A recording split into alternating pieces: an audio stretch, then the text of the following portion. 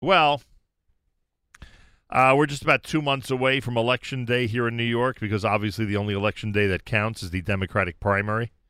I don't have to go into that for people listening around the world, but New Yorkers know exactly what I mean. The election's a couple of months from now, and it's heating up. The campaigns are heating up. And, of course, we generally don't endorse anybody, but it's no secret that the person who's on my phone line is one of my favorite people in the world of government. David Weprin, who now serves in the 24th Assembly District in New York State. A very, very overwhelming victory back in 2010, just to show you how popular he is. He got like 17,000 out of a possible 25,000 votes. And now he's running for New York City Controller. Back in November, David Weprin announced himself as a candidate for the 2021 New York City Controller election. He is somebody very familiar to our community, especially to people in Queens and Brooklyn, and frankly, anybody really involved in the community knows David very, very well. It's a pleasure to welcome him to JM in the AM. Assemblyman David Weprin, welcome back to JM in the AM. Thank you. Good morning, Nachum. Great to speak to you. We're really a couple of months away. What's the official primary day? June what? June 22nd. I mean, this is it. We're 2 months away, and you know, again, without speaking officially, because obviously I mean it unofficially, the only real important election day in the New York City election cycle is Democratic primary day. You'd agree with that, you know, unofficially, right? Absolutely. You are correct. I don't even think there will be a Republican in the controller's race. Wow. There will be a Republican in the mayoral race, right. Although, I'm not sure how competitive that Republican will be. But that's the political reality of New York City, that it's the Democratic primary that counts. So now I got to be careful because of our policy with endorsements and all that, but I would love to see someone like you in the position as New York City Controller. You have always been there, both for New Yorkers in general and for our community. You have represented us well. You have never turned down any requests that I'm familiar with in terms of people out there who are in need of some help with something. And frankly, the situation in New York City, which many of us are very concerned about, financially, that situation is also something to be concerned about, and that's something that falls directly under the controller's supervision. What can you tell us about what we could expect going forward in a controller Weprin administration? Well, one of the things I've been saying everywhere I go is that we're a 5-borough city and we should be a 5-borough controller's office. And I'm committed. Right now there's only one controller's office, and that's near City Hall in downtown Manhattan. Right. Not necessarily so accessible to the public in the municipal building. So I'm committed to opening up an additional borough office in every borough, and that'll allow access to the controller's office in the various boroughs. And I will use those borough offices as economic empowerment zones to help small businesses come back, because, of course, the economy is suffering, and we will have multi-billion-dollar city deficits over the next couple of years because of the devastation due to COVID-19 of small businesses. And I will use those offices to help small businesses with aid that they might need from the various governmental sources available, but also to try to help small businesses come back. And by the way, it would be wonderful to have a citywide official who is concerned about small business as much as the citywide officials seem to be concerned about, you know, the major industries in New York City. Can we come back? I mean, are there plans that make sense to get the city back on its feet? I don't have to tell you from how many different angles many of us as city residents are concerned about the future of New York City. But one of those main angles is financially, fiscally. Can we rebound? Absolutely, and we have to rebound, but it's going to take a lot of effort, and it's going to take a long time. You know, I believe I have the relevant finance experience to be controller, both public and private sector. I served as chair of the City Council Finance Committee for 8 years during 2 fiscal crises. I came in with Mayor Bloomberg in 2002, and I served for his first 2 terms. Right. We had multi-billion-dollar deficits. We turned them into surpluses. And then we also had the 2008 recession, and we also had a multi-billion-dollar deficit that we turned into a surplus before I left as chair of the Finance Committee the end of 2009.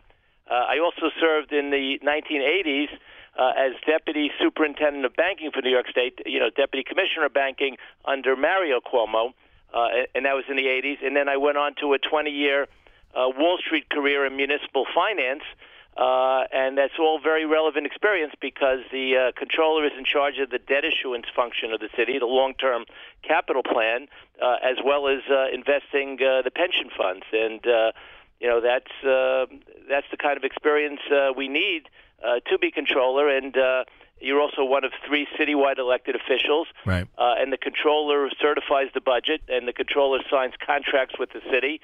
And the controller should go a long way to helping the city come back, and I'm committed to do that. David Weprin's with us. He's, of course, assemblyman in New York State. He's now running for controller. 2 months from now, you're going to have an opportunity, if you're a New Yorker, to vote for him and to vote for the new controller. Your district as an assemblyman is like smack in the middle of Queens. Union Turnpike, I think, literally is like the center of your district, right? Correct. But nonetheless, even those, it always seems to me that even those areas beyond your district, areas of Queens, number one, have always been very close to you. It seems like even the districts you don't serve have constituents that are very familiar with your work and know what kind of leader you've been in the community. And beyond that, as I said during the intro, I think there are plenty of people in the 5 boroughs in our community who are familiar with how you've been there for our community. So it's not a stretch to think that somebody who represents one district in Queens can really bring out the vote from Jewish New Yorkers in all 5 boroughs. Oh, absolutely. And, of course, I'm very active in the Orthodox community. I belong to 2 Young Israels, the Young Israel of Jamaica Estates and the Young Israel of Holliswood. I'm actually equidistant between the 2 shuls, and I went to yeshiva. My wife and all my kids went to yeshiva, and I've been very supportive of yeshiva in aid as much as we are constitutionally permitted, both at the city level and the state level. During my 11 years now in the assembly and my 8 years in the city council. And by the way, and it's no secret that you and your children have spent time in Israel, and you're obviously very close to the community, to put it mildly. And not that under normal circumstances I wouldn't encourage it, but I really have to encourage people to think before they vote this time around. There are a lot of citywide officials, city council members, those who represent us in the House of Representatives in Washington, who are not friends of the community anymore and are replacing people who are friends of the community. We really have to be very active and think carefully about those who we are choosing for positions in New York City. And by the way, with that having been said, you have to be impressed by your community, and I mean the entire Queens Jewish community, because we always complain about how our community in New York City is unfortunately a little too inactive when it comes to elections. But you just witnessed recently how the Queens community really came together and got out there very actively to support a candidate that we care about, and that must give you a lot of hope. Absolutely, and one of the things I've been saying, and all my opponents have been saying the opposite, is I'm very strongly against this defund the police movement. I'm very concerned about public safety, and I'm very concerned about the cutback in the headcount in the NYPD. And I'm the only one that's saying that of all the controller candidates. And if crime starts going up, which it already has in many neighborhoods, and gun violence as well, that has a ripple effect to the entire economy, to the real estate industry. Yep. And if there's even a perception of public safety, we're going to lose tourism dollars, and we're going to lose economic activity. So I've been very strongly supporting the police and speaking out against defunding the police. That there's even a discussion in an apartment like mine about leaving New York City is disgraceful. That there's even a discussion. I guarantee you in the last 30 years, this has been the only period of time where it's ever happened.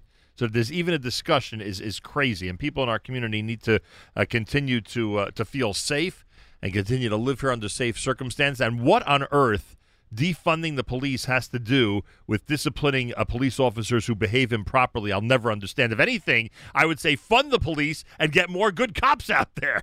I just never understand what the relationship is between the two, and it seems like that theory or that a mantra has dominated over the last few months, and frankly, it just doesn't make any sense to me. Absolutely. I couldn't agree with you more, Nachum, and again, these are some of the things I've been saying, mostly on Zoom debates and Zoom, forums. By the way, someone told me that now people who are running for office are falling in love with Zoom because you can meet with 3-4 groups in one night instead of running around and trying to get to one or two. Well, it does cut back on travel time. I was actually in Staten Island yesterday in person. Oh, is that funny? That's funny. And was at the Young Israel for Mincha and Marav. Nice. All right. And your brother was out of town. Correct. Yeah, he told me he had a Sunday morning flight. That's funny. David, look, you're amazing. You know how we feel about you. I really hope everybody follows what the Queens Jewish community has been doing and gets very, very active in this race and all the races that are coming up in 2 months. And to keep us up to date about what's happening, and good luck with the campaign. And again, I think you are supported by an amazing group of people in your community, the one you serve in your district, and right around it. And I'm hoping that our communities around the 5 boroughs understand that and come out and vote for an appropriate candidate on primary day. And I thank you, Nachum, and thank you for your service for so many years, getting the word out to the Orthodox community through your long time radio program. Appreciate that very much, and good luck. Keep pounding the pavement, as they say. I will. Thank you. I wonder what you say on Zoom. What would you say on Zoom? Keep pounding the pavement. On Zoom, maybe you'd say, yeah, keep pounding the mouse. Keep pounding the mouse. Keep unmuting. And get the message out there. Look, David Weprin, bottom line, everybody, I know that there's, a million different feelings about every public official out there. Bottom line, he's really been there for our community. He really, really has.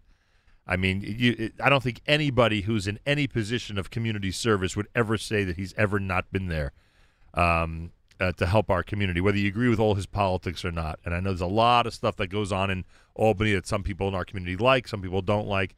Bottom line is, he's somebody you really should consider strongly. And I thank him for joining us. And he's running for New York City Controller primary day, June of 2021, just 2 months away. More coming up, 11 minutes before 8 o'clock.